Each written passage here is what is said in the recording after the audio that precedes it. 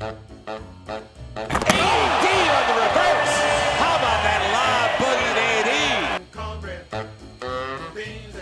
AD? Saints fans don't want to see another. Snap, placement, kick by Hartley, and it is good! It's good! It's good! Breaks a tackle, and here goes Leonard. What's up, Nola? Welcome back to the Red Bean Sports Podcast. This week we're going to be talking about NFL Draft, a little bit of Pelicans. You know I can't ever leave a podcast without talking about the Pels. Some LSU football towards the end of it. Really talking about less about LSU and more about the LSU players that got drafted this year. And we have a special guest, Bienemy, Bryan TNR on Twitter. Make sure y'all follow him. Also, make sure you follow me at JamDun06 on Twitter, as well as Chris at what is Chris's Twitter thing? Let me see. At ColdCase06. So y'all do all that. Hope y'all enjoy the episode and keep coming back, keep sharing, keep leaving reviews, all that good stuff. Thanks. Oh, available on iTunes now. Last episode wasn't. It was just on SoundCloud, now on iTunes. So with no further ado, Bryan Bienemy, Chris Jefferson, Jamal Dunn, post-draft Red Beam Sports Podcast. Enjoy it, Nola. All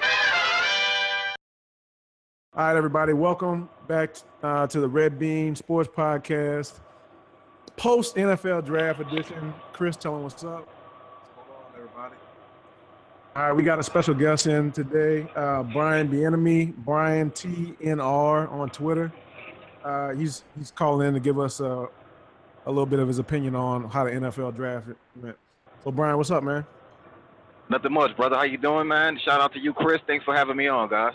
No problem. Anytime, man. No problem, man. Thank you for coming on, man. I was happy you accepted. So what did you think? So I guess first you can give us your thoughts on the draft as a whole, and then any kind of prospects that you thought maybe this is your favorite, or a pick where you didn't like it, or whatever your opinion is.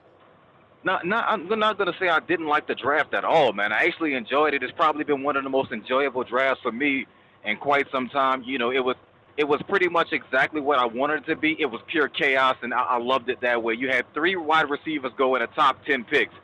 I don't know when the last time that's even happened, especially for the teams that actually went wide receiver. Also, you had teams trading back up to get quarterbacks, which hasn't happened in a very long time as well, especially in the first round like that. So I definitely loved every bit of what happened with the draft. A lot of offensive guys that we thought were going to go later in the first round actually wound up going early in the first round. So the draft gave me everything that I wanted it to. Cool, yeah. I thought the draft was like just beyond the Saints. Like you were saying, it was one of the more entertaining drafts, especially first round. One of the more entertaining drafts that I can remember in a while. Normally nothing happens. It's just people talking about trades and never happened. But yeah, I was shocked to see all those offensive players go early, because all we ever heard about coming into this whole draft was how great the defensive players were, and how the top, 15 of the top 20 were defensive guys. And then the NFL just like, fuck all that. Like we just, we're just gonna do what we want to do. And then, but the most surprising part, and tell me what you think about this, because I was talking to Chris about this weekend. That dumb trade Ryan Pace made at number 2 to move up to number 1, where the Niners probably weren't going to take Trubisky anyway. I felt like, how everybody was complaining about the Saints always making them type of trade up moves where you give up a bunch of picks. I started thinking, was Ryan Pace, was he that guy? Was he the dude in the room that kept saying, just give all the picks up? We don't need those. What are we using picks for? It damn sure looked like it. Like, because ever since he left, they stopped doing all that trash, and now he gives up 2/3 and I don't know. I think it was a 2/3 and a 6th or 7th or something to move up one spot, making John Lynch, who should have never been hired as GM, who never had a job in the NFL other than player, making him look good. Anyway, I got other words for John Lynch. Man, I tell you this, bro. It's crazy the way that trade went down, especially to move up one spot. The only thing I can say is that maybe John Lynch being a former player, maybe couldn't keep his mouth closed. Maybe he called Chicago and said, "Hey, you know what, guys? Somebody's trying to get this pick for me right now. So it's either you make a move or I'm trading the pick to them," which made Chicago panic. Other than that, I can't see a reason in the world why Chicago would give up that much to move up one spot, and San Francisco was definitely going defense with that pick. So it definitely did remind you of those old Saints moves in which they give up 4 or 5 picks to move up a couple of spots and draft a guy who's probably not going to do much.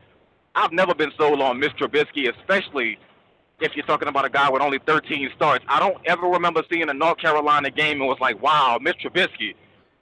And you gave up a pretty good ransom in order to get up one spot to get him. So Chicago better hope it's exactly, Mitch Trubisky is exactly what they hope he is, which is a franchise quarterback, because I think Ryan Pace just sealed his fate, and he'll probably be, more likely fired by next year. Hey, man, if John Lynch did that, he is pretty damn smart, now that you say that. Because I was sitting there like, man, they gave up what? Exactly. Oh, man. Yeah, John. And then, so let's just stay on the topic of John Lynch right now, because John Lynch ruined my day in other ways. Now, I'll say this: I don't mind Ryan Ramczyk. Like, if it was really like the Saints say, where Ramczyk was by far the highest dude on their board, and he was projected as a mid-first rounder, by most people. So I think they're telling the truth there. But so I don't mind Ryan Ramczyk, and with the injuries that Armstead's had and Streif on his way out, I understand that it's actually a need pick. But I wanted Reuben. Everybody wanted Reuben. Like everybody wanted Reuben Foster because it would have just been such a good dynamic to get him and Lattimore together. Some people were saying 2 of the top 5 people in the draft, and just give the Saints another athletic defender until John Lynch, using Ryan Pace's picks, trades back and forth to get Foster. So, Brian, would you have preferred Foster to Ramczyk, or are you just cool with Ramczyk? No, I'm actually cool with Ramczyk, but I can also understand why everybody wanted Reuben Foster. I mean, the thing that I don't like is when I see fans saying, "Well, the Saints should have traded up." Why trade up when Reuben Foster was basically about to, fall into your laps? In fact, you let Reuben Foster tell it. He had already spoken to the Saints, and they're like, "Hey, we're about to draft you." And then San Francisco calls him and says, "Nah, now you're coming with us." So it was pretty much like, he got kidnapped. He was right there for the Saints. He's about to fall in their lap. They didn't have to trade any picks or move up. And all of a sudden, Reuben Foster's right there, and, John Lynch pulls that move, and he grabs him. But the thing is that when you get a guy like Ryan Ramczyk, again, like you said, it's not like it's not a need pick. Saints definitely needed a tackle. He was a very highly rated tackle, and the only thing I could think of is that why reach for a defensive end? And I think that's one of the problems that most fans have is that, well, you didn't get a defensive player or a pass rusher at 32 when you could have got one. Well, the problem is there weren't any pass rushers worth the 32nd pick. Yeah. I definitely think Ramczyk is worth that 32nd pick, and you have him for 5 years. You got 1 year Streif left, so even if you say he can't be Streif out this year, here's what you do have: 25, 25, 23, and 23. What am I talking about? Teron Armstead, 25.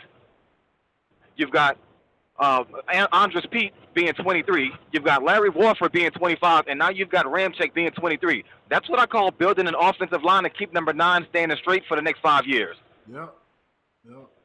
Yeah, that's a smart comment. And tell me what you think about this. I think the Saints, like what they did this offseason, and I'm kind of excited about it from an offensive perspective, because they go out and sign Warford, who's one of the best run blockers in the league. They already have Unger, who really helped the offensive line last year. And they have Pete, who's now comfortable in that left guard, and hopefully Armstead's healthy this year. If the line stays healthy, and by the line I mean Tyron Armstead, if they stay healthy, they have a chance to really do like some cowboy type shit where they can go out and just keep their terrible defense off the field by running the ball, controlling the clock, and all that kind of stuff. I mean, do you see the same thing I'm seeing, especially like with also signing Peterson? I know people have kind of talked about that with the Saints in the past, but it seems like this year they might actually be planning to do it. Here's the thing. I don't I don't, disagree with anything you just said right there. They're definitely going to go to a more of a power game, but it's not going to be Dallas Cowboys, New York Giants, Pittsburgh, Baltimore. It's not going to be that type of offense still, because as long as you have Drew Brees, Sean Payton is going to throw the ball. This is something we all understand. Now was that it goes back to that 2009 team, if you will, and I know I hate to bring that up because people always, look at like the compare and contrast, and that's the Super Bowl year, so it's a little bit hard to sell, but the Saints were the sixth best team in rushing because they had Bushrod, they had, Carl Nicks, they had Jonathan Goodwin in the middle. They also had Jari Evans and Zach Strief. That you pretty much recreated that type of offensive line. You've got Unger in the middle. You've got Pete and Armstead on the left side, barring health, of course. You've got Warford and Strief on the right side, or possibly Ramczyk, depending on how it plays out. But, you definitely have an offensive line that can play power football. But the biggest thing about the Saints is that they don't have to play power football early. The Saints were built to have a team that takes the lead early, keep the defense off the field, but make offenses one-dimensional. If the Saints are up on you, when they were good, when the Saints were up on you 10 or 12, 13 points, you weren't catching them because everybody in the building knew you had to throw the ball to catch up with them because the offense would score at any clip. That's what made the Saints dangerous, and I think that's what Sean Payton is trying to recreate. That's why you see a guy like Kamara being picked, and you see the Saints working on offensive guys. It's simply because when the Saints are deadly, their offense builds a big lead. They get to pin their ears back and play defense and play for turnover football. Definitely going to run the clock out, but that's always in the fourth quarter. We remember seeing Mike Bell come in and be the closer when the Saints were, yeah, exactly. When the Saints were good. Whoa. We're talking about, 09, 2010. That's when the Saints were at their best, when they built a big lead and they ran the clock out because they had that lead. Bill used to bring that thump. Yeah, and he never did nothing else ever again in his career, but he had a good season that year. So I guess we can talk about the rest of the draft. So after the first round, they get Marcus Williams, who I really like Marcus Williams. Like, I liked him before the draft. I really thought the Saints were going to go with a pass rusher with the second round pick. I think everybody did, but when they didn't, he was a player who I wasn't mad that they got him when they did.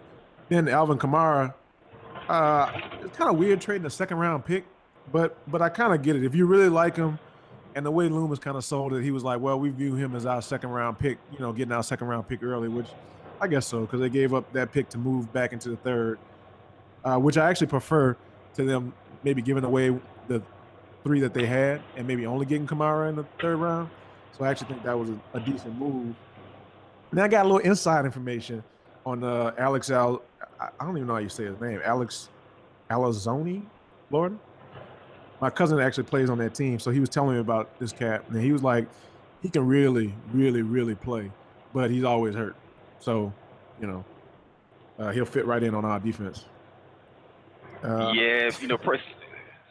Saints right now pretty much lead the league in people that's, applying for Medicaid and Medicare benefits, man. Yeah, man, they definitely need the Affordable Care Act. And beyond that, the other guys I got were Troy Hendrickson, who apparently he's a defensive end out of Florida Atlantic, but apparently he's like a hell of an athlete. Like, I was looking at his stats. You wouldn't think that coming out of Florida Atlantic, but he has some of the best, physical stats in terms of 40 time, broad jump, all that stuff they measure at the combine. He was one of the top defensive ends and had good production too, but just came out of Florida Atlantic. And so, they might have a little sleeper there. And then they have the kid from Miami who, I don't know, he seemed like a headache. He's kind of like from what I read about him, he's got some off the field issues, nothing like criminal or anything, but he's been kicked off the team a couple times, stuff like that. So what did you think of the bottom of their draft? You know what? For as much as, people may disagree with this, man, I actually don't mind them getting the guy from Miami. Muhammad is the last name. I can't pronounce the first. I think it's Al Queen or something like that, Muhammad. But I love his game simply because if you look at his measurables and the way he plays when he's on the field, and of course you did mention that, he was kicked off the team a couple of times. It was nothing major. But when you look at his game translates really well. And we all know Miami can produce some good defensive players. Yeah. But when it comes to his off the field things, he got into a fist fight. And, let's kind of be real about this. we all know people can antagonize football players when they want to get at them. Oh, you suck. You had a bad game. I'll knock your ass out. All kind of things like that. And you're looking at a dude that's 6'4", 255, and you're sitting there, chirping after you done had a couple of drinks. I can understand why you might get popped in the mouth. As far as, the other thing, it's a rental car dealership. Let's come on. Let's all be honest. You're in college. You don't really have any money. You get a hookup on luxury rental cars. Nobody's turning that down. I'm taking it. Nah. I'm taking it. I mean, exactly. I mean, I don't even have to be in college right now. If somebody says, you know what, you get to drive this Bentley for a week or two, give it to me.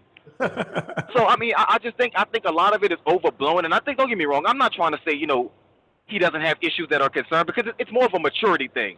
But when I think about what exactly it is that he's done, I'm not sitting there shaking my head saying, you know what, that's not a guy we need on the team. I don't think it's that serious, especially when you consider he's a college kid doing this type of stuff. And I'm not trying to excuse anything that he's done, but I'm like, come on. I think some of the stuff that the NCAA does gets overblown a whole lot. You can't get certain, like, if a kid takes a suit from a sponsor to go to an event that Miami is throwing, he actually is an NCAA violator now, and I don't really think it makes sense. You can't work too many hours. You can't practice too many hours. You have to go to class a certain amount of hours, and yet still you want me to find a way to attend a banquet that I have no money to go to. I just think sometimes the NCAA needs to relax, and this is one of those issues where it was a rental car. It's not like somebody gave him the car, a brand new Ferrari because he had 3 sacks in the game. Just crazy. As far as Trey Hendrickson is concerned, man, I think Florida Atlantic, another one of those. He reminds me a lot of DeMarcus Ware when DeMarcus Ware came out, because he came out of nowhere at like an Appalachian State, Florida Atlantic, those type of schools, man. They can produce some athletes that could be sleepers. And now, other than that, you look at the rest of the draft picks. Of course, I'm like you. I like Marcus Williams a lot. He's going to play that ball hawking free safety style of defense. And if you paid attention to anything the Saints have done this offseason, Sean Payton is not fooling me. Sean Payton is trying to recreate a formula that he believes works. What formula was that? In 2006, he started picking guys, and then he molded them into the 2009 team. It's the same situation all over again. Picking a ball hawking free safety. That remind you guys of anybody? Had a ball hawking free safety back in 2009. You're getting corners that are big physical guys that can play. Last time the Saints drafted a corner out of Ohio State, 2009. What number did he wear? Number 2. It just seems familiar to me. Yeah, that's actually. So everything that the Saints are doing is just, it's the same type of thing they did in 2009. For 2009 offseason, what they do? They didn't sign big name free agents. They went and made a few moves here and there. Got them a linebacker here, made a trade here, just a few little moves, and all of a sudden, here you go. So I'm not saying they're going to go to the Super Bowl this year. I don't want anybody to get that confused when they listen to the podcast. But what I'm saying is that Sean Payton is trying to recreate something that he believes works, and I'm not mad at him for trying. Yeah, I don't know. With Sean though, I don't know. I guess that could lead us to a bigger conversation, because this feels like, and this organization, I always try to tell people who aren't Saints fans, is like it's a different situation from basically any team in the league in terms of being accountable to the owner, because the owner probably hasn't known what's been going on for the last 3-4 years, and essentially, Peyton is there as long as his homeboy Mickey Loomis will allow him to be. And Loomis, same thing. Nobody's gonna fire Loomis, right? Loomis is in all kind of other businesses with Benson. Agreed. Benson family. So they're not going anywhere. So it's a weird situation where, like, you'll see. I always hear national people talk about Sean Payton's on the hot seat. I'm like, maybe. I mean, eventually, yeah, he would get fired, but I'm not sure even if they had another 79 season. I know the fans will be ready. And maybe Sean might step down and try to go somewhere else, but the shine might be off him too much for him to even try that next year, So it's just a real interesting year, and I just kind of don't know what's going to happen. I don't know if you have any opinion on it. I mean, you hit the nail on the head, man. I think way too many people outside of New Orleans like to get it confused on who exactly Sean Payton is and what he is. Sean Payton is the right hand to the right hand. If you're looking at T-Benz and you're saying he's the godfather, well, Dennis Lauscher is the man that runs the day-to-day operations. He loves Mickey Loomis. Mickey Loomis and Sean Payton are pretty much a team. Actually, by default, kind of like the GM. Mickey will have final say, but it's almost like, well, let me see if I can make it work. I always use this example. If Sean Payton wants a specific player, let's say Adrian Peterson, he'll tell Mickey, hey, Mickey, what do you think about Adrian Peterson? Mickey will then respond something like, let me see how the numbers work out. That's exactly how the Saints sign players, and that's how they pretty much go about drafting them. How can it work financially? That's Mickey's job. Sean's job is saying, this is who I want to coach.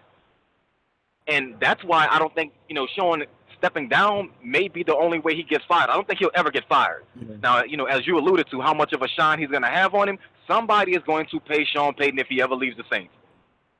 In fact, I think some people will fire their coaches in order to get Sean Payton if he leaves. I mean, let's be honest about this one part. Sean Payton won a Super Bowl with the Saints, the perennial losers of the NFL, and he took them and won a Super Bowl with them. So I think because he's done that, other teams will look at him and say, well, maybe he could do that for us. Maybe it's the Indianapolis Colts. Like, you know what? Maybe if we, give him Andrew Luck in the defense, maybe he can win.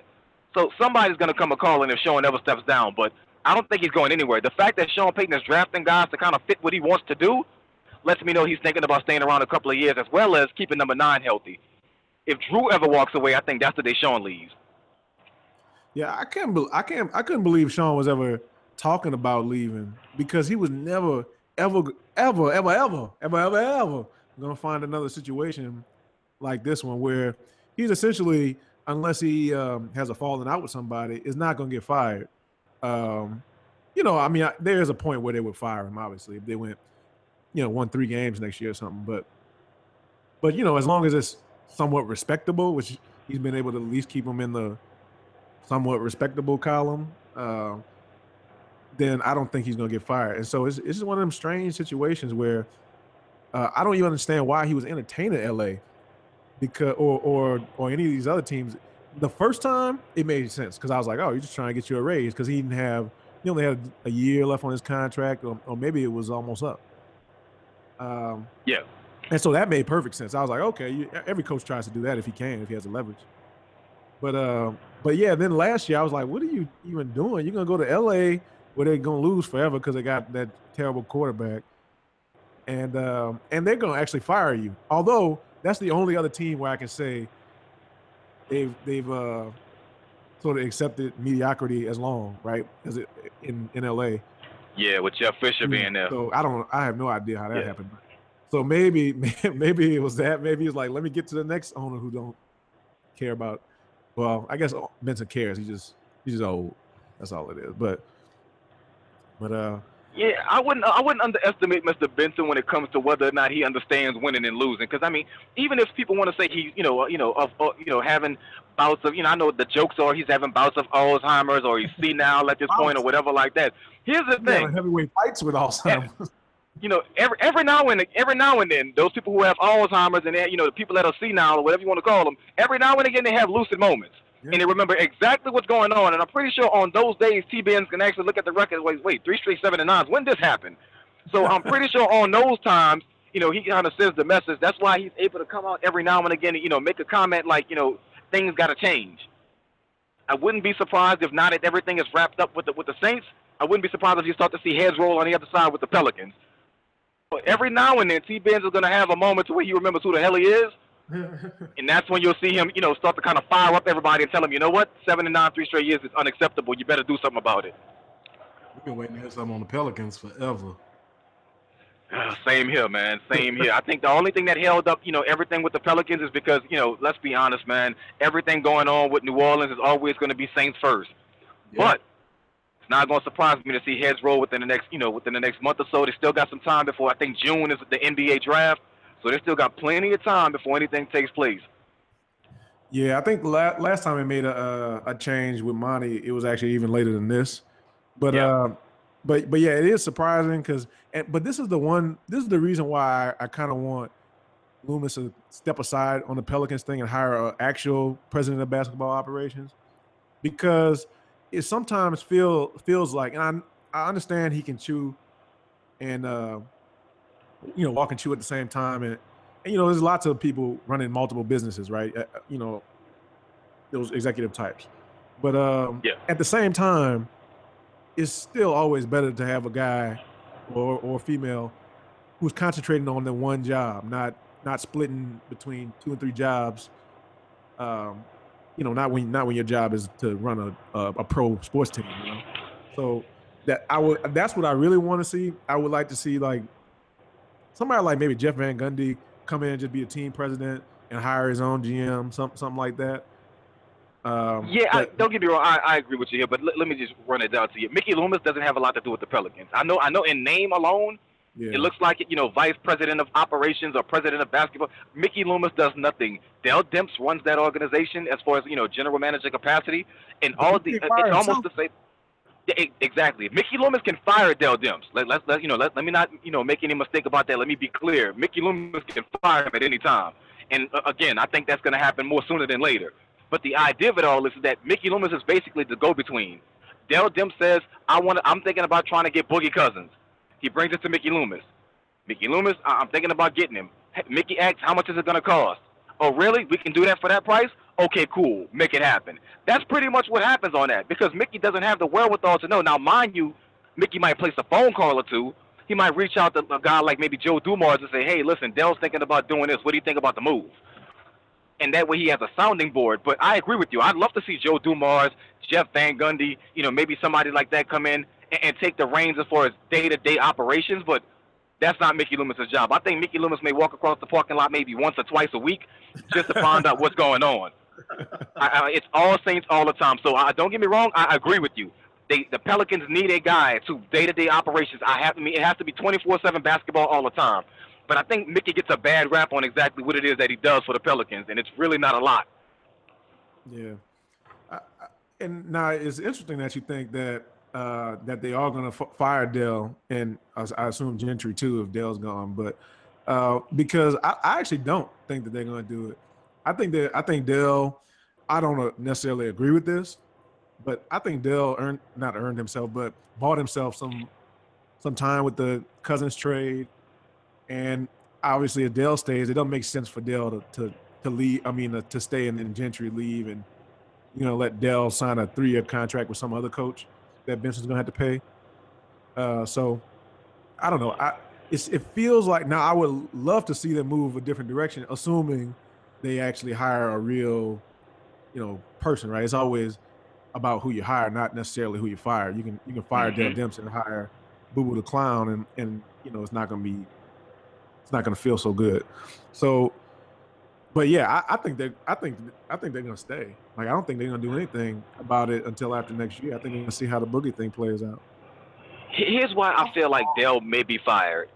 It's simply because when I look at the way the Pelicans are currently built, doesn't it seem like a team that Monty Williams should be coaching? It doesn't seem like it fits Alvin Gentry. So that's why I think Dell has to go, and maybe he doesn't. I could be totally wrong on this. My gut feeling says, eventually he'll walk out the door. Maybe he bought himself some time with the trade. Maybe he did. But I just feel like Dell Demps is the master of a backwards roster. He built a roster for Alvin Gentry under Monty Williams, and he built a roster for Monty Williams under Alvin Gentry. It just seems like there's no plan in place, and I don't personally think Alvin Gentry can coach Boogie and AD. I think he's more of a guard-heavy type of guy. That's why you saw that the system in Golden State worked so well because he had so many guards that could help out. And as we see, anybody can coach Golden State and win 30 games.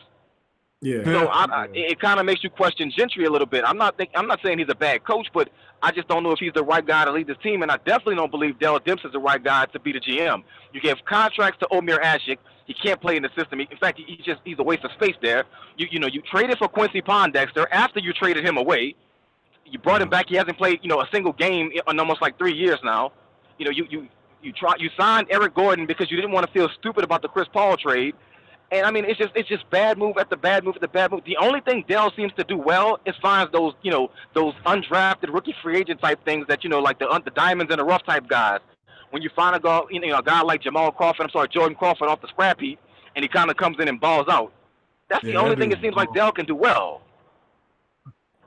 So, to kind of borrow a thing from the Saints, I mean, he can find undrafted free agents, but he can't draft anybody. And drafting AD, it was pretty much a no-brainer. Yeah. Yeah, like Dell, he's so confusing to me because the thing I understand about the Eric Gordon trade is any other GM in the league, I do understand that GMs, when they make a trade, especially when it's time for that player to get a new contract, they want to feel like, well, the trade we made was good, and so that's why we re-signed the guy. Like, that's what they wanted to look like.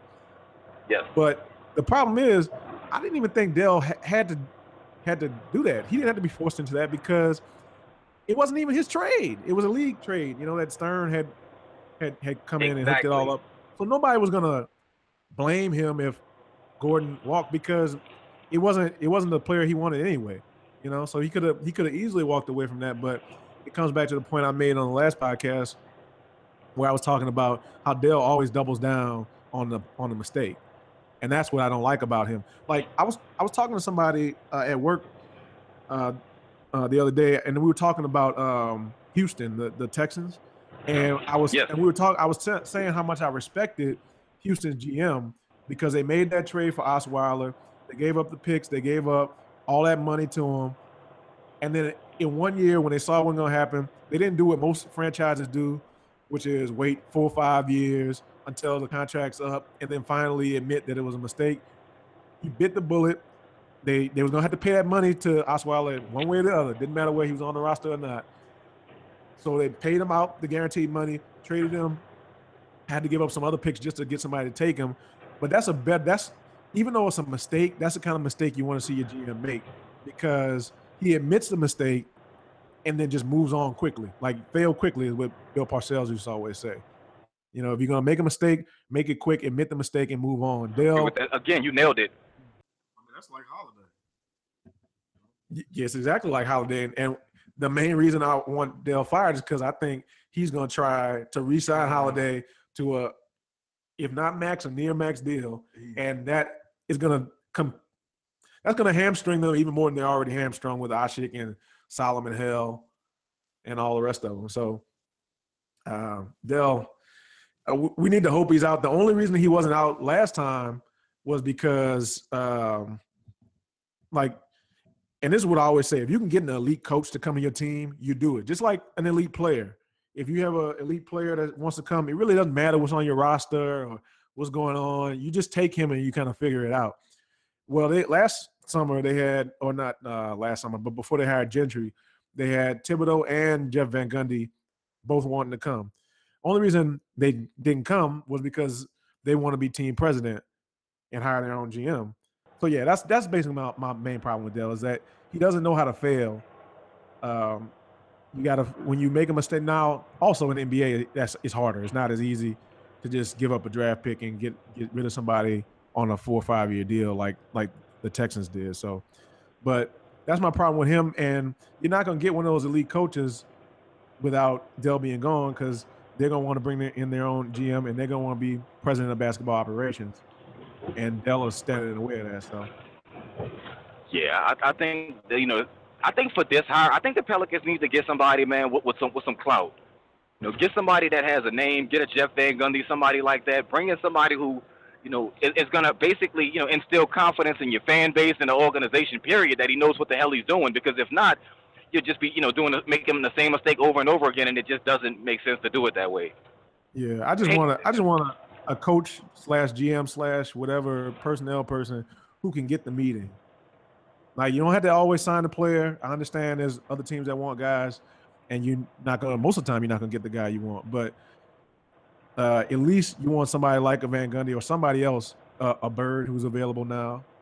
I don't know if he would be interested at all, but somebody who big time players see, or even not even big time players, but just regular players see, and will actually give them the respect of giving them the meeting, whether or not they sign with them. So, Brian, I got a question for you, man. How far off do you think the Pelicans are really off from competing in the West? Man, that's a really, really good question, man. I'll be honest with you. I think when you say competing, it depends on what you mean by that. To be honest, right now they should be competing for at least the 8th seed in the playoffs. Yeah. You can blame it on health if you want to blame it on health, but I think it's just bottom line. The Pelicans they're poorly constructed. And the guys that they need to step up don't. I mean, I'll put it this way. If Drew Holiday doesn't miss like maybe the first 20 to 30 games of the season, I think maybe the Pelicans are fighting for a playoff spot. But I think once you have that take place and then you add Boogie and now everybody has to kind of get acclimated to playing with Boogie, I think this should have been a year that the Pelicans should have been competing for at least the 8th seed. I think they're about a year away depending on who they bring in as coach, if they make any moves. And also, they need shooters. That's something they don't have. Yeah, you definitely need some shooters. You need to open up the floor for AD and Boogie to operate underneath because they can play that 2-man, you know, high-low game all day long. But Drew Holiday is pretty much for as good as he can be. He's a turnover machine. You know, he'll get you 10 assists, but he'll give you also 8 turnovers. Yeah. So maybe he's better off playing off the ball. I just think that, the Pelicans need to definitely fortify, a few moves here and there. They don't even have to break the bank to do it because you still have to re-sign Boogie. So, just make a few moves. They should compete for the 8th spot at least next year. They should be competing for a top 4 spot 2 years from now if they can re-sign Boogie and if they can, get some shooters to help out. You think they got any shot of getting like a Patty Mills or J.J. Redick this offseason? I think J.J. Redick, considering that he's never made it out the first round of the playoffs, and if he has, it's only been once, I think J.J. Redick might want to go to a contender, but why not New Orleans if they throw the money at him? Because you know what you're getting in AD and Boogie. You're going to get lots of open shots. So I could definitely see a guy like J.J. Redick being on their radar. I don't know if they'll be able to pull it off, but I can see him being on the radar. I think another guy, the guy Chandler Parsons, I think, he may be available from Memphis. You may be able to swing that trade because he hasn't really done anything much for them. So I think they're going to go after shooters this offseason, but I don't really know how well they'll do in that area.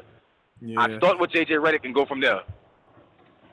Yeah, I mean, Chandler Parsons, I don't know because he's been hurt so much, and the last thing they need is another injured player. But he is better than Solomon Hill when he's right, but he's not right. So am I.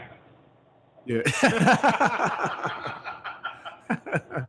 Solomon, like, honestly, though, that's my one. Like, if there's anywhere the Pelicans can improve, it would be like I would lock all my assistant coaches in the gym with him and be like, "Look, you're gonna hit this corner 3, or you'll never see your wife again. I'm sorry. Like, I'm gonna need you to hit 40% of these." Yeah, because it's so frustrating watching. Because Boogie's actually one thing that surprised me because I watched him, but not a whole lot in Sacramento. And but his passing really is what surprised me about him. Like he really is a good passer.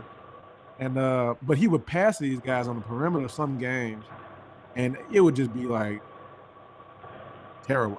You couldn't even you knew as soon as a dude caught it that it was gonna be a brick. And even the dudes who were supposed to be able to shoot, like Etwan Moore, who actually did have a good season, but it almost feels like sometimes they get into this mode where the whole team, like once Solomon is off to a terrible start, the team is like, all right, we know what time it is. It's time to suck tonight. This is the night we're gonna let Tim Frazier take 25 shots, and that's how we're gonna do it. So, yeah, I really don't know what the Pels are gonna do. And honestly, I think you're right that the roster doesn't fit into. But I don't know, man. Like if you bring in another coach, it really doesn't matter unless they fix the other thing you were talking about, which is the shooting. Because I was watching the Clippers. This is during the regular season, and DeAndre Jordan and Blake Griffin ran this little side pick and roll, and I just could imagine AD and Boogie doing that, but you really couldn't because they would just have all 5 guys in the lane, and AD would probably get stripped or something like that. So, if I'm them, I'm going after all shooters, whoever you can find. Honestly, we traded. I wish they could have kept Galloway. That really kind of hurt them. He was playing pretty well from down the line. I don't know, man. This team, if I had to guess on when they would be a contender, if they're a contender at all, I don't know, maybe 2 years from now. And that's if you make all the right moves. Yeah, I got to agree with that, man. As far as Solomon Hill, man, I think the problem with Solomon Hill is between his ears. And it's simply somebody needs to explain to him, you're not a jump shooter, dude. Like as you said, lock him in there, let him learn one thing and one thing only. You learn to shoot the corner 3. That's all you really need, man, is to get people out of the lane. I mean, there was times I'd watch, Boogie penetrate, he was more of a point guard distributor than Holiday some games, but I mean, you kick it out to wide. I mean, they're so bad that the defense don't even close out. They're like, shoot it. You ain't gonna make it. Yeah, that's exactly how it works. So.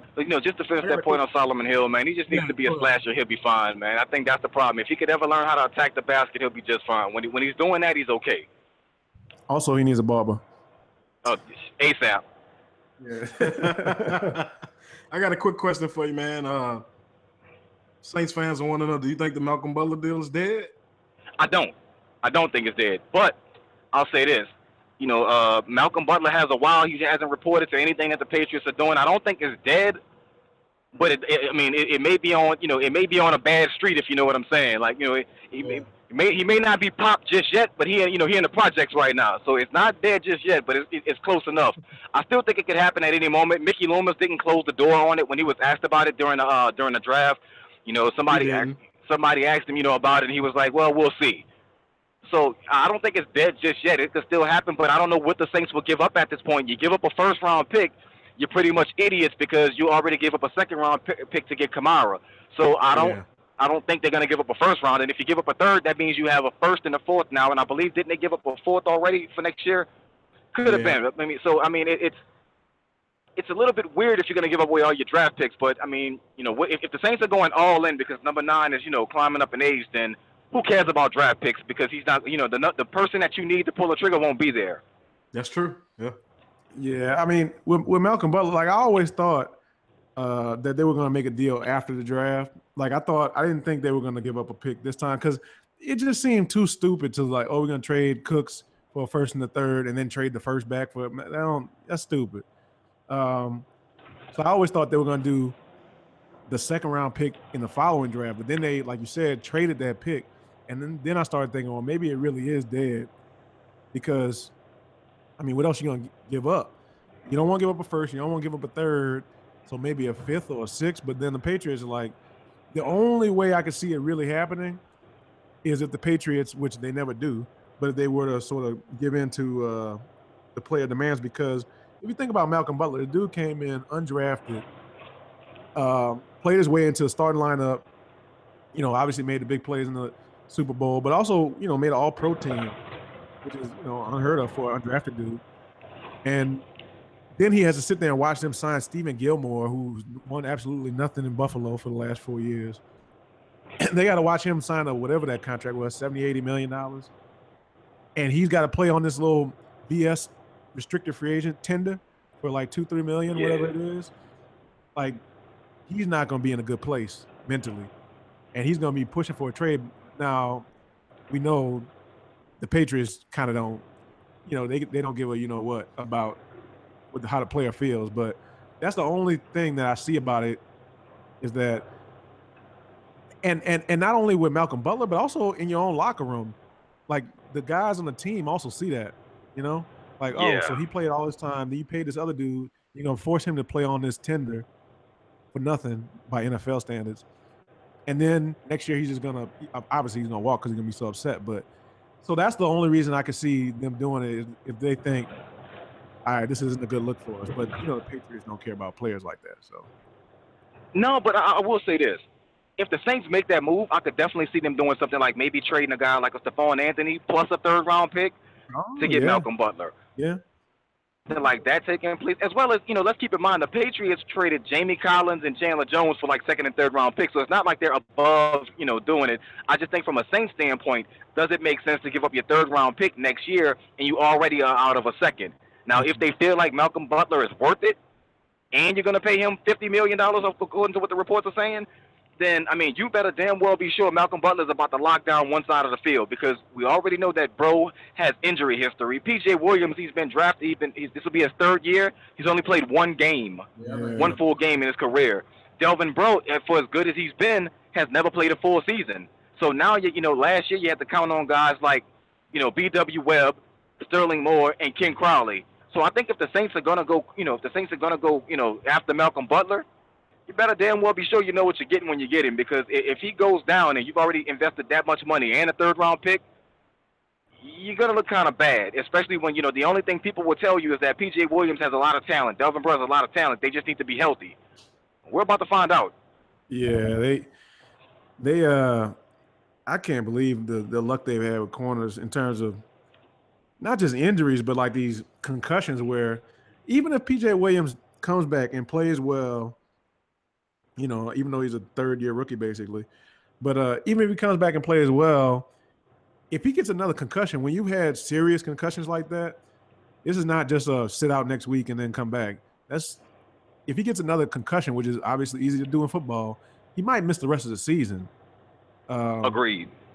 Same with Swan, who might not even make it out of training camp. So, even though they helped themselves with Lattimore and, they got Bro, they really are right back where they started if they get an injury.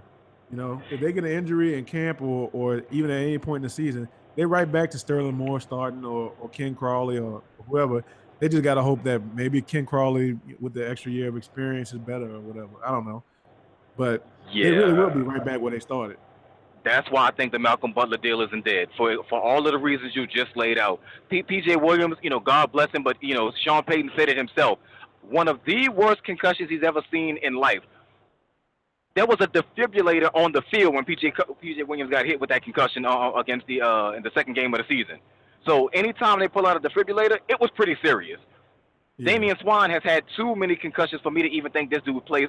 To be honest with you, I think he should call it quits. That's just a personal opinion of mine. I don't want to see him, take another concussion and all of a sudden that just be the one that, does him in. Or later on in life, you find out he has like CTE or something like that because he suffered too many concussions and, he wouldn't save himself from himself. So Yeah. I think that's why the Butler deal isn't done. Sterling Moore is going to be a, decent nickel. Corner, possibly, a spot starter. They're really high on this guy, Jimmy Pruitt, who was an undrafted free agent that played, that they're trying to build up. I can't see them counting on Jimmy Pruitt, Ken Crawley, and Devontae Harris if something happens. So Yeah. am I saying the Butler deal would definitely go down? No, but I'm just like you. I never thought it was going to go down prior to. I always thought it'd be after the draft. Yeah. And it's kind of interesting because the Saints. I was shocked that they didn't sign a corner at some point, and I understand like the corners you want are all way too expensive, and then the corners that the rest of them are the corners you don't really want. So I There's only two guys on the market right now. If you're looking for corner, only two guys. I mean, I think you're not going to sign a guy like Darrell Reeves because I don't think he can play corner anymore. He's a safety. But the only two corners that are on the market now are Tracy Porter and Alteron Werner. No. Tracy Porter, what you're getting with that when he played, he played healthy last year, but he played pretty well, but you never know, he could revert back to being the same injury-prone guy he was before. And Alteron Werner, maybe he was in a bad system in Tampa, maybe he can come in and get more to that press man style that he likes to play, but when he was in Tampa, he was god-awful. Those are the only two corners that are realistically you can sign right now.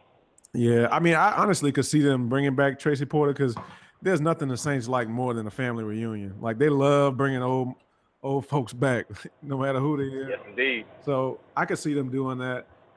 And honestly, I wouldn't have a problem with it. I'm not in love with Tracy Porter as a corner, at least not at this point. But at the same time, I'm more in love with him than I am Ken Crawley, if something happens. So Yeah. I don't know. I don't know what they're going to do because as much as they have done to help their secondary, it's real shaky if anybody gets hurt. If one dude goes down amongst the starters, like except maybe safety where they always seem to have 12 of them. But other than corner or now the one thing they did do at linebacker, which I wish they could have done at corner, but I understand why they couldn't, was they signed a bunch of bodies basically. They got Te'o, they got the kid from Carolina, all that. So now they're in a position where if one dude goes down, they're gonna be fine. They still got what's his name, Curtis Robinson, who played pretty well last year. Craig Robinson, that's what it is. So, and the defensive line is actually looking kind of deep now. We got to see what these rookies do in terms of who's going to play on the other end and how Kikaha is going to come back. But the defensive line with Rank, Fairley, Yamada, Tyler Davidson, Cam Jordan, and then we'll see what these young boys do. But so everywhere really does on the defense does have better depth than last year, except the secondary really. So you just got to hope that Bro and Lattimore stay healthy. If that happens, they got a chance to be a surprise team this year. Absolutely, man. I mean, let's just look at it this way. The Saints, the entire year last year for 2016, did not play a single game. Finish a single game with the starting lineup that they wanted to try out, coming out of training camp. The first game of the season, you lose Delvin Breaux. The second game of the season, you lose PJ Williams. So they've never played a game with their starting corners, like a full game with their starting corners. So it'd be good to say that you can try to kind of bank on health and just say, well, if they're healthy, they'll be a lot better. Because let's look at the Oakland game, for example, from last year. The Saints had a 22-point lead on Oakland until Delvin Breaux gets hurt. Yeah. All of a sudden now, boom, 22 points later, Oakland is going up for the 2-point conversion and winning the game in which they should have actually lost.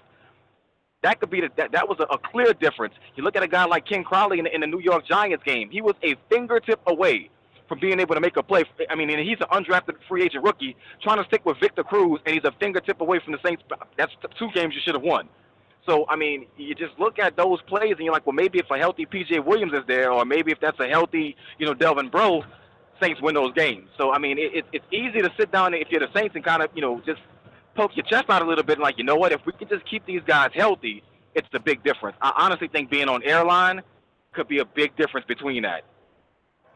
Yeah, that's very true. So I guess we'll see, man. But I appreciate you. You actually gave us an and one. We only expected you to give us a draft, but you gave us Pels. You gave us Saints free agency. You gave us behind the scenes in the front office. So we appreciate it, man. You were as advertised. Appreciate that, man. Thank you guys for having me on. It's always a pleasure to talk sports with with good people, man. So just anytime you need me, give me a call, give me a shout, and hopefully I can clear up these hangout issues, man, and we'll be able to rock and roll a lot smoother next time. Cool, man. Appreciate it. We'll talk to you next time. Yes, sir. Y'all have a good one, brother. Salute.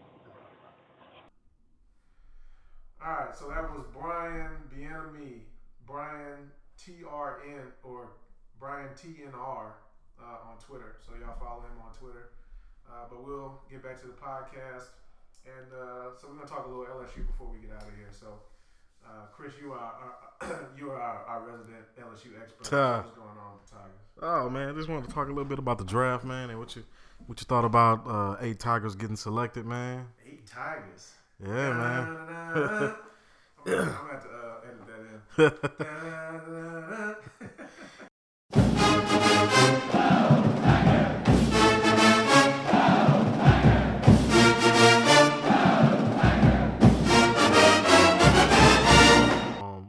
But I just hope, man, he has a great career. I feel like LSU wasted him a bit.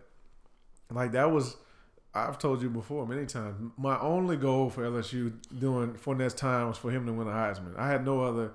I mean, it would have been great for him to win a championship or whatever, but whatever. Teams win championships all the time. You don't win Heismans all the time. Well, I mean, he was robbed the year before last, in my opinion. Yeah, that is your opinion. You give it to, who was it, Lacey? I mean, just because he. Wait, is that no?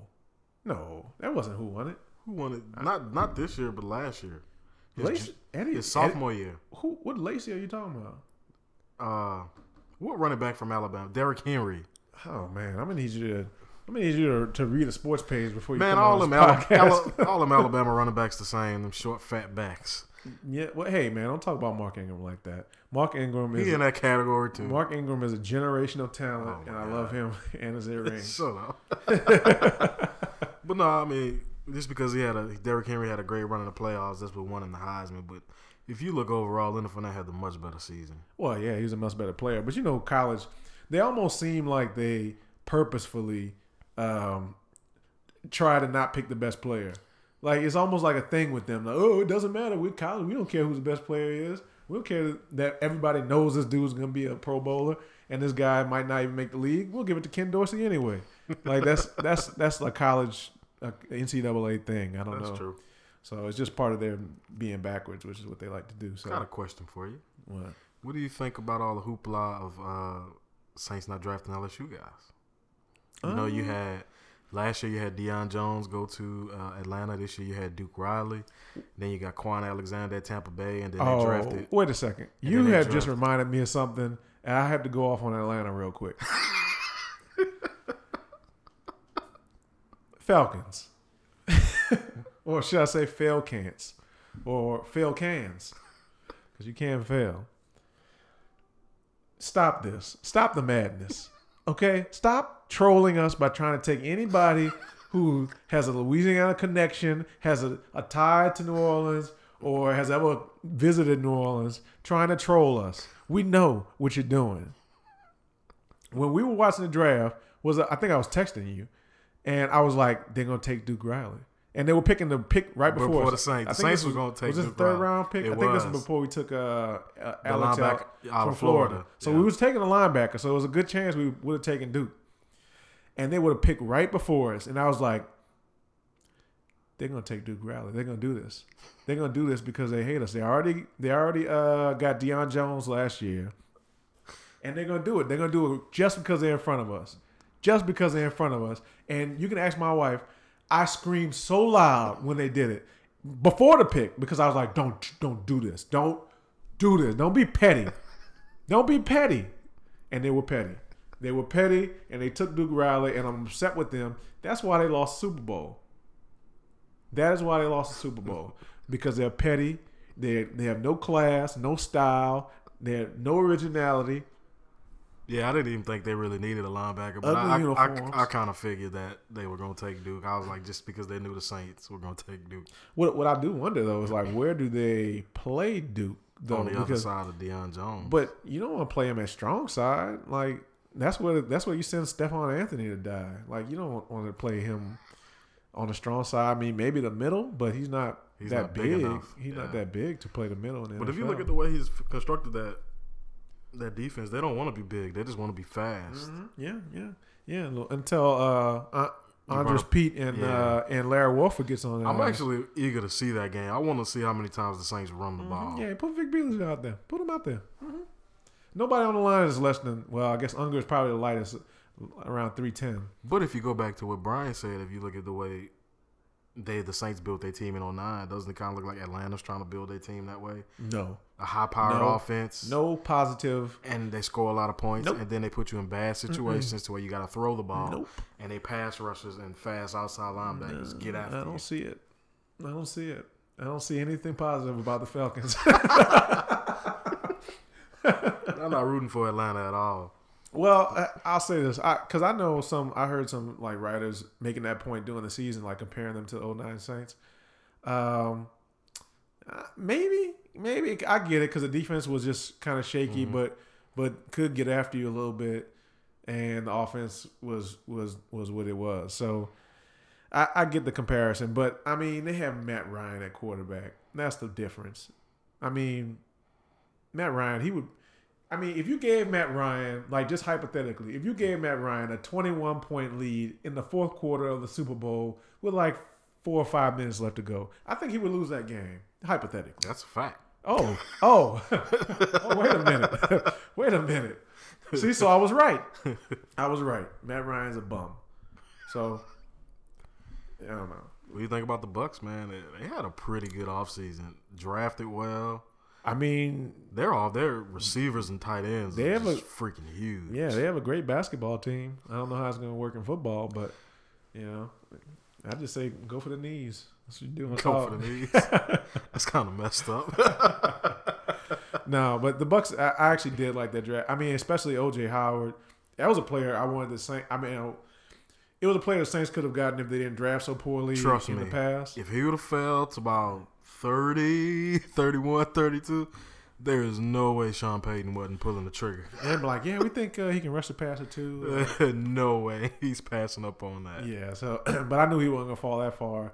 And so that he is a good player, and the Bucs did well getting him and pairing him with Mike Evans and Deshaun Jackson. We'll see if Jameis can hit all those guys. Yeah, that remains to be seen. That's actually a good point. But I mean, they got some pass catchers. I did want to leave with this, man. I had an interesting question for you. How do you think Tre'Davious White is going to fit in Buffalo? Tre'Davious White in Buffalo. You know, I would have rather seen him go to Pittsburgh. I'd rather see him go anywhere that wasn't so damn cold. Yeah. You think that's going to be a factor for him? Yeah, man. I'd be a bust. You sent me to like Green Bay or anywhere that has a Green Bay-like weather. It could even be an indoor place. Remember Minnesota? Like, it could be Minnesota, but I would be so cold going to the game, I would play like trash. But no, Buffalo always seems to have some solid little corners, so I think he'll be fine there if he can. You think it'll be one of them situations where he could be really, really, really good, but they suck so bad that you just never hear from him? Well, I mean, that happens to everybody in Buffalo. Like, look at Marshawn Lynch. Nobody barely knew who he was outside of fantasy before he went to Seattle. But no, I mean, I think he'll be fine. I think he's going to do probably best in the slot, especially early on. And then he can work his way to some other stuff from there. But no, he'll be fine. He'll be fine out there. I don't have any issues with him. What's the other LSU corner? Not that came out this year. There's another guy there right now who's really good. Ron Brooks? Is that him? That's the guy. That was a couple years ago. That's the dude. He was able to stick in the league. I'm kind of surprised he stuck this long. Really? Yeah. He played at LSU, man. Yeah, he did. I mean, they hired a lot of good players. I mean, but James Wright is stuck in the league. And I mean, just. Who did Beckwith go to? Tampa. Tampa? So they got Quan Alexander and Beckwith. What is... All these LSU guys going to the South.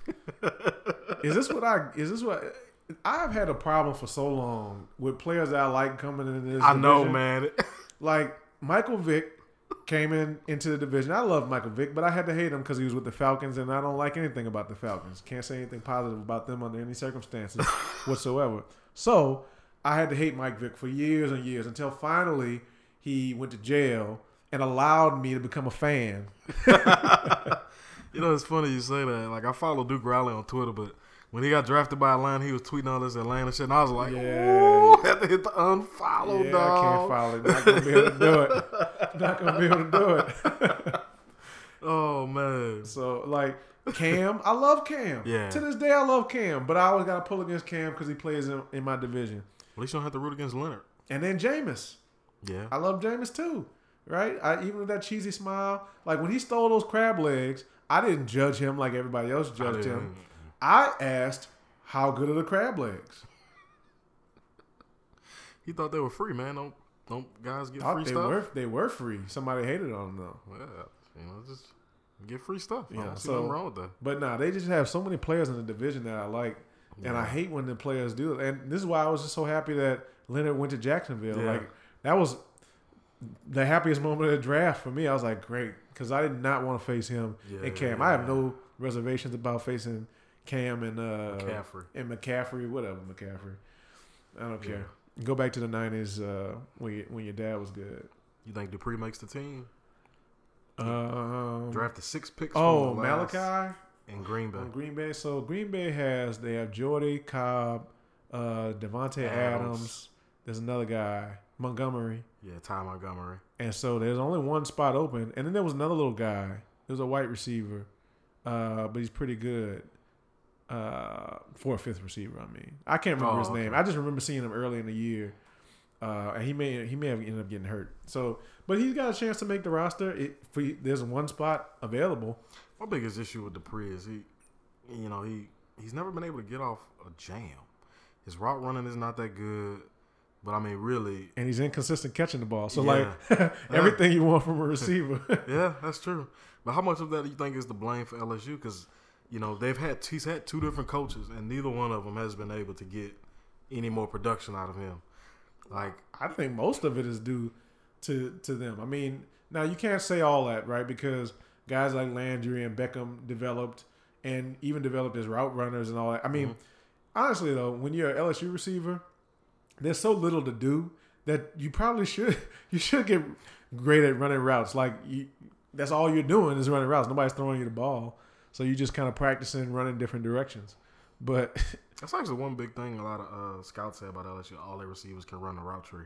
Well, because they run pro style routes, but they just don't ever throw the ball. Yeah, so there's that. But everybody's not going to be like that. Those guys are kind of outliers.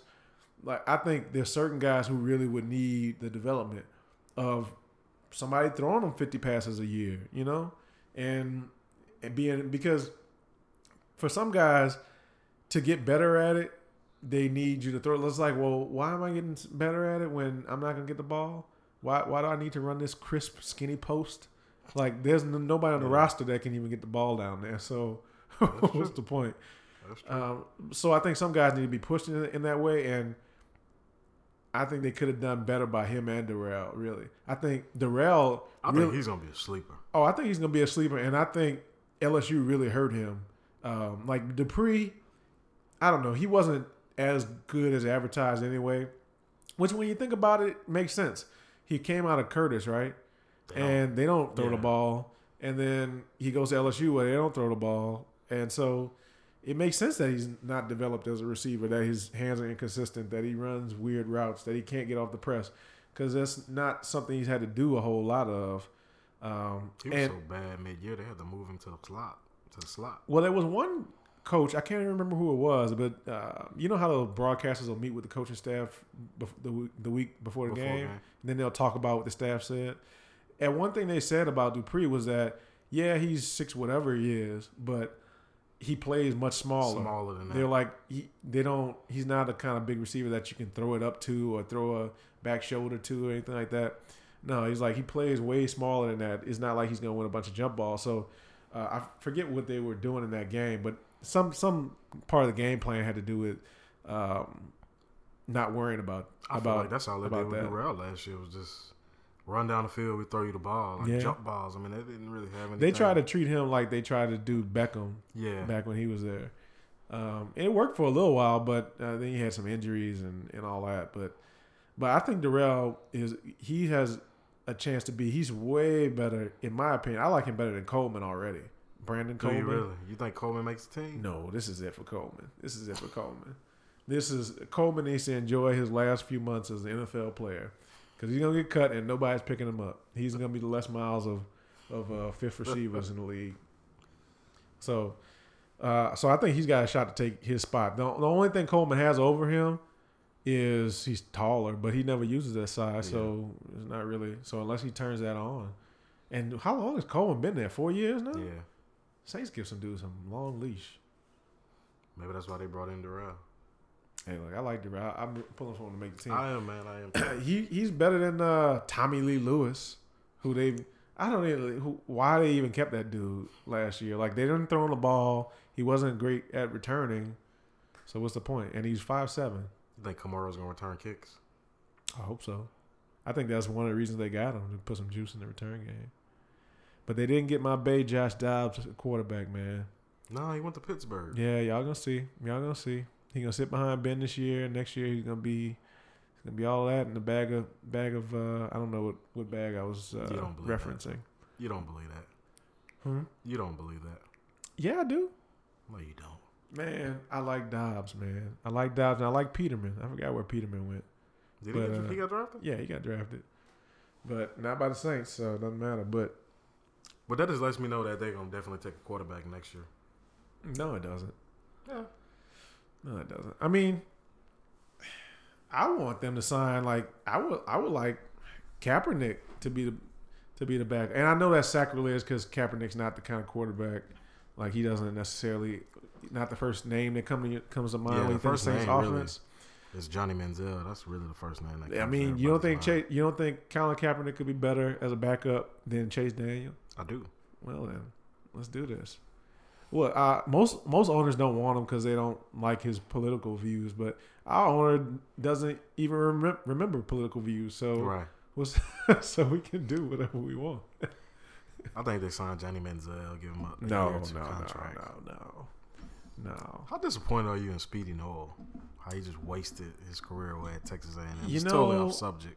I'm kind of. I remember when he signed with them, because that was the same year Fournette came there. Yeah. Uh-huh. So I remember when he signed with him with A&M instead of LSU, and I was upset with him. But then I stopped being upset because I was like, well, you're going to a passing team, and I understand LSU's offense. And from that perspective, he was right. But then he just didn't do anything. Anything. Him, neither Ricky Seals-Jones got drafted. Neither one of them. He didn't get drafted? Neither one of them got drafted. Wow, he's a hell of an athlete. I know he's soft as a honey bun. But you think Sumlin's out? Sumlin? No, man. A&M, man, they can talk all that trash. They know who they are. And they know they're not. Look, it's a great program, but it's not one of the top programs. It's that next level. I mean, I don't even know who they would bring in. I think Sumlin's done fine. Like, what did you expect? What did A&M do before Sumlin? They expected a national championship the year they beat Alabama. Well, stop expecting that. When you got Johnny Manziel, you just expect them things. Now I see why Sumlin was in a hurry to get Manziel out of there, though. Why? Because he was a knucklehead. He won him some games, though. He got him that contract. You know what? You're actually right. So if it wasn't for Johnny Manziel, he might not even be there anymore. Yeah, that's true. He'd be an assistant on Charlie Strong's staff right now. But I mean, who would Chip Kelly? You bring in Chip Kelly? That's the same way they are now. All offense and no defense. I don't think Chip Kelly. Where is Chip Kelly? At the house. Chip. I was surprised he didn't go back to Oregon has just hired their coach. Well, the guy who got fired at Oregon, who used to be his old Helfrich. Yeah, he used to be his old OC. Tried to, when he knew he was about to get fired. Boy, he wanted that job, LSU job, so bad. Well, the OC job. Yes, I bet he did. I borderline wanted him. Did you? And the reason why is because the book on him, and I don't know if this is true, but the book on him is that he's a Wade Phillips, like a coordinator that's for whatever reason not cut out to be a head coach, but is a good coordinator. And I mean, we saw what he did under Kelly, and so I just felt like he would stay longer than Canada, because Canada, he like from just stuff I've heard other coaches around the country say, they're like basically everybody thinks he's one of the top coordinators in the country, and you probably only get 2 years out of that. Well, Helfrich seems like a dude who might just be lifer, a lifetime OC at this point. Like, I had my shot at being a head coach, now I'm gonna just be OC. I think it may be more than 2 for Canada, just because I think this year's gonna be a wash. I don't see them competing really in the West. You got your quarterback, he had back surgery. That ain't show you how much they don't give a shit about Danley Etling. They know his back was jacked up, and the spring game was live contact. Like, he got a 15-yard roughing the passer penalty. Like, they were knocking him down and stuff. Like, they don't care about Danley. And they probably told him to go get him, man. We're trying to get him. He's a senior, so we don't want to, we don't want to just put a freshman in front of him. But, the Monday after the spring game, this dude had back surgery. The Monday after the spring game. And then they asked Coach O about him. He like, oh, yeah, he'll be all right, I think. You think so? Yeah.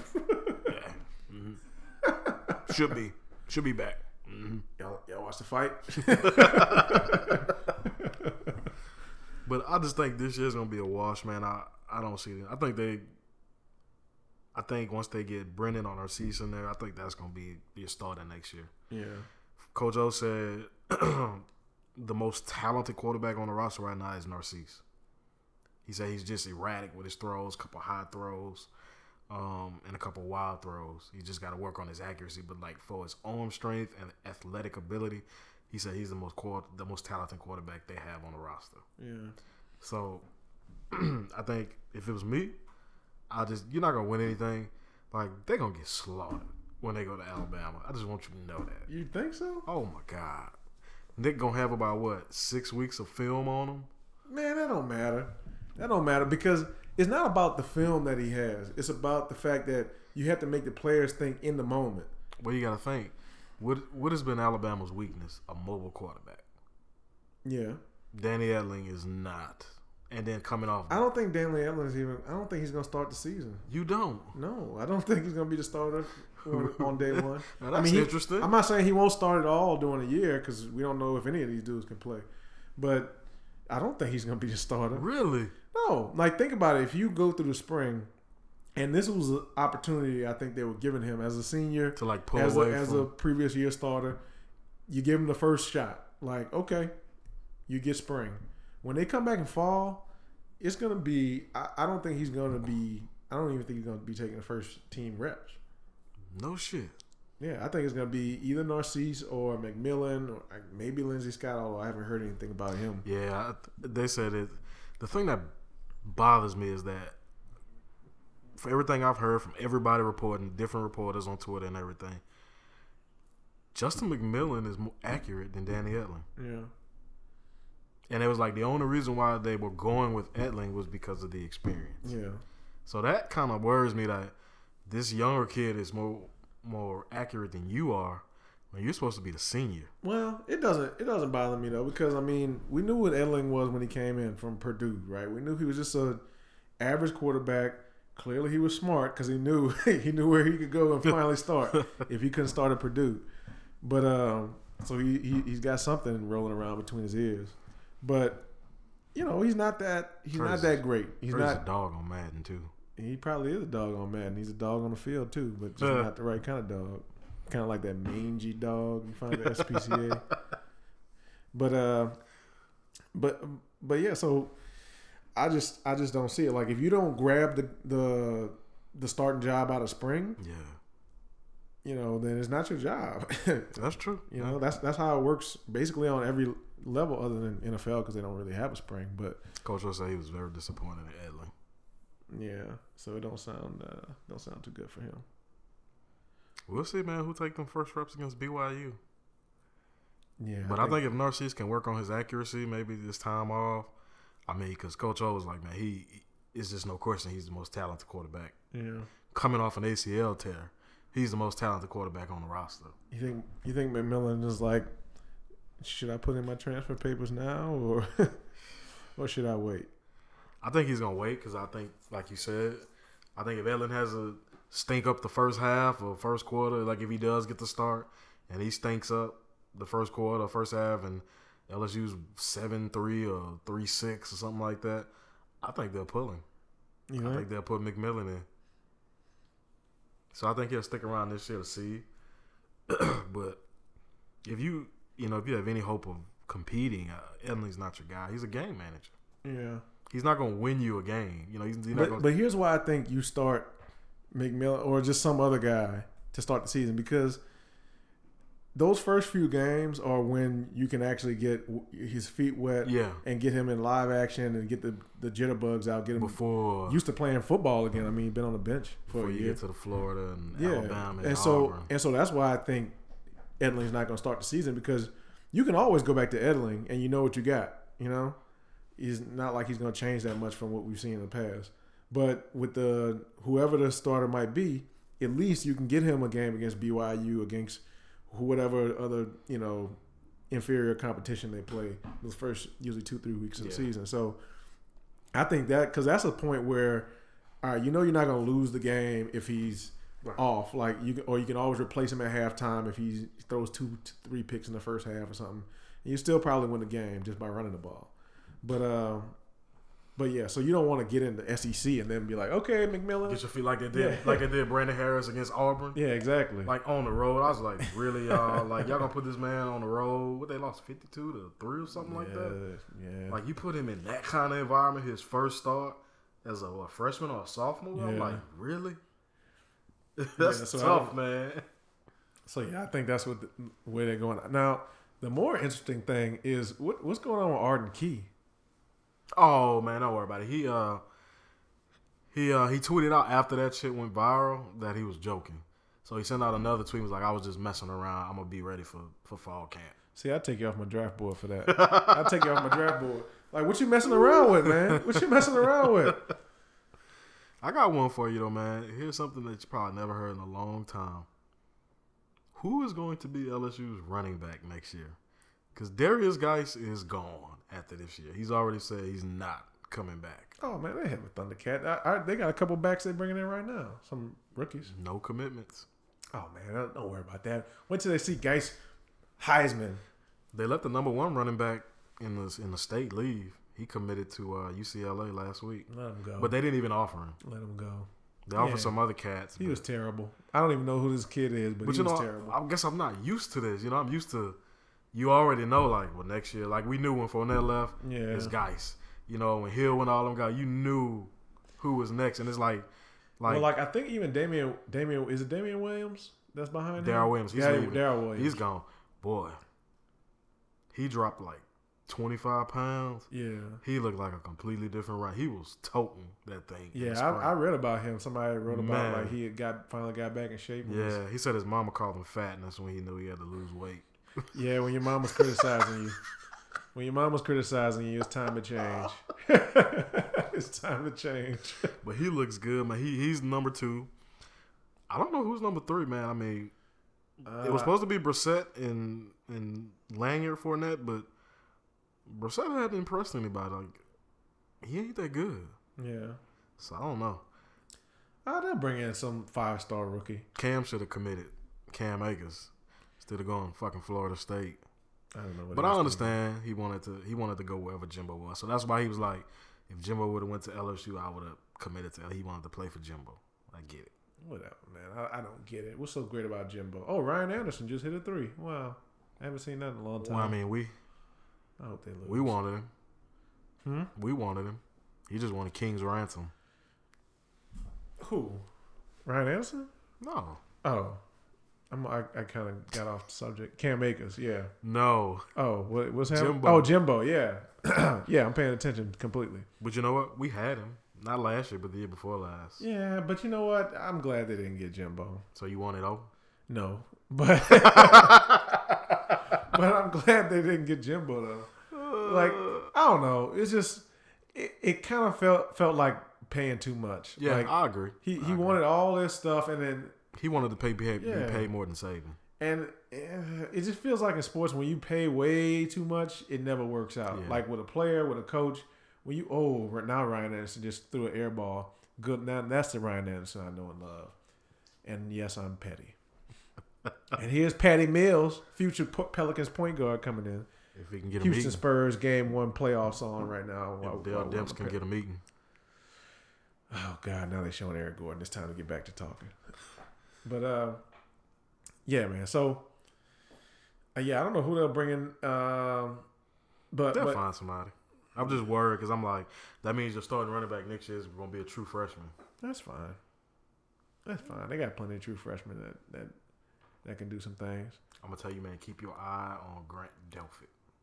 He is like... Oh, the safety? Yes. Let's move him to running back. Probably could. I mean, he's just freaking all over the field. Like, he's like Jamal Adams, like, right now. Like, he's ready. Yeah. Like, he ready. Like, Coach O... Where is he from? Houston. Yeah. Coach O was like, yeah, he's starting. Like, in the spring, he's like, yeah, he's going to be starting. You know, when LSU recruits a Houston dude, I secretly pretend that he's from New Orleans. Well, you know, most of them live out there anyway. Yeah, because somebody was telling me today, oh, yeah, you know Jamal Adams from Houston. I was like, no, he's not. Nigga went to St. Aug. What you talking about? So what you talking about? He But I mean, they pull out of Houston just like they pulling out of New Orleans. Yeah, that's true. I mean, they don't get no competition. Well, I'm just amazed. I mean, but they go straight for the top in Houston. Yeah, I mean, they don't even. They just look at who's a 5-star. Yeah, and they're like, hey, come on. But I get up to Corey Raymond, man. He be doing this thing, man. He be having them dudes ready, man, for the NFL. Like, and I mean, he just pull it out and show them. Yeah. Long lineage of DBs in the league. I mean, why fuck wouldn't you want to play for that nigga? Yeah. Yeah, so, oh, man. They all recruited Texas. Yeah. In Houston. Texas, like, a lot of their fans were real upset about that. Like, the fact that because, you know, O and Herman started at the same time. Well, really, Herman started a little before him. And officially started before him. I know O was still employed with the team, But yeah, he got Kason out of there. He's who they were really trying. Like Texas was pushing hard to get him, and so they got him. And I didn't think they were gonna get him actually. I didn't either. It came down to the last day. Yeah, I didn't think they were gonna get him either. So yeah, I don't know. That is the I don't know how O does it, but that's his thing. Yeah, like man. he somehow recruits. I don't like he hasn't come off to me like a guy who, if he walked in my living room, I'd be like, oh my God, Mom. Where's the paper? But yeah, I mean, but he must be they must be telling him something. Yeah, man. Yeah. Because it's not like LSU's the only school that can tell him, well, we can send you to the league. They are currently ranked number 2. The class is ranked number 2 behind Miami. I mean, their class is almost done. It is. And the season hadn't started. They put it together in like a week and a half. Dude, the season hadn't even started. But you know how those classes are, though. You start losing kids like, I'm going to open my commitment at this time. God bless LSU for giving me the opportunity. You know, but we'll see, man. But, I mean, I've been impressed. Like, I was like, what the hell are we doing when we hired him? But I've been impressed with what he's done. I can't knock what he's done, you know? Well, if he sticks to the formula of recruiting well and hiring the best people, it's really hard to go wrong. To fuck it up. It's really hard to go wrong as long as you follow that formula. And he's at LSU. He's always going to have the budget to get the best people. Yeah. And he's he's in Louisiana and right next to Texas, so he's always going to have the players. But so he should be able to keep it going. I mean, Les Miles could still be there if he wasn't so stubborn. I like what he's done, you know, with putting up a fence, you know, like, I mean, they're racking up in Louisiana. I mean, they're getting kids, you know, like Bama offer them. They've already committed to LSU by the time Bama has offered them. Like a lot of those kids. Well, I knew they were going to do well when the recruiter they brought in spoke about himself in the third person. You talking about Mickey? Mickey Joseph. Mickey Joseph. They hired Mickey Joseph. He from New Orleans. He went to Shaw. He from New Orleans. Oh, well, that's the only knock on him. But yeah, they signed, for those who don't know, they signed Mickey Joseph to be their running backs coach, although he's really just a recruiter for them. But and they were saying that some people maybe they might lock LSU out because they fired the previous guys and they had a relationship with him. And this dude was like, "Shut out Mickey Joseph." No, they're not gonna shut out Mickey Joseph. I was like, okay, maybe we'll be all right. We got Mickey Joseph, and nobody shuts out Mickey Joseph. He went to the meeting and squashed it. Yeah, he went to the meeting and squashed it with his 2 first names. Yeah. So I don't know, man, but so I mean, we covered a lot so far. We did. Anything else you want to? We covered Pels, Saints, LSU. I mean, that's pretty much it, man. I mean, you unless you want to talk Tulane baseball. I pass. I don't even want to talk. They did just sweep LSU. I don't even want to talk LSU baseball. Nobody wants to talk baseball. They've been such a letdown. So I don't know. When you want to come back? We can come back maybe in a couple of weeks and do a follow up. When training camp start? That's a while. They got. I think mini camp starts. Yeah, mini camps. Not camp. Next week or something. So we can do something after that and get some initial reports from all the guys of the media and see what everybody's talking about. Yeah. Come back in maybe a week or two. Well, I'm also hoping, against all hopes, that the Pelicans can finally make a decision. Or if that comes down first, we can do something after that. Like, because they are killing me right now. Like, come on, this man. Purgatory. Well, it's just like, let me know what's gonna happen. If they're staying, I'm okay. I mean, there's been nothing. Yeah, just let me know. Just say, hey, these guys are staying. Don't worry about it. Or at least everybody can get past the initial reaction. Yeah. So and I can stop, fantasizing about Jeff Van Gundy. His shiny, bald coaching head. So, but all right, man, another good one. Thanks everybody for listening. Share it on whatever social you have. Also, leave a review. It's on iTunes. It's on Google Play, SoundCloud, all that stuff. You shouting out somebody? Shout out to Bryan, man. Good guest today. Yeah, man. Shout out to Bryan, man. He was great. It was great, man. I can tell the guy's very passionate about his sports. Hey, man, he's got deep NOLA sports knowledge, man. He was going back a ways. Yeah. On some of those I was like, wow. I was like, I forgot that dude was on the team. So he definitely knew what he was talking about. Although he did suggest that we bring in Chandler Parsons, so I have to respectfully disagree on that one. But you can't bat 1,000, right? He batted 999. All right, Beans and cornbread had a fight. Beans knocked cornbread out of sight. Cornbread said, now that's all right. Meet me on the corner tomorrow night. I'll be ready.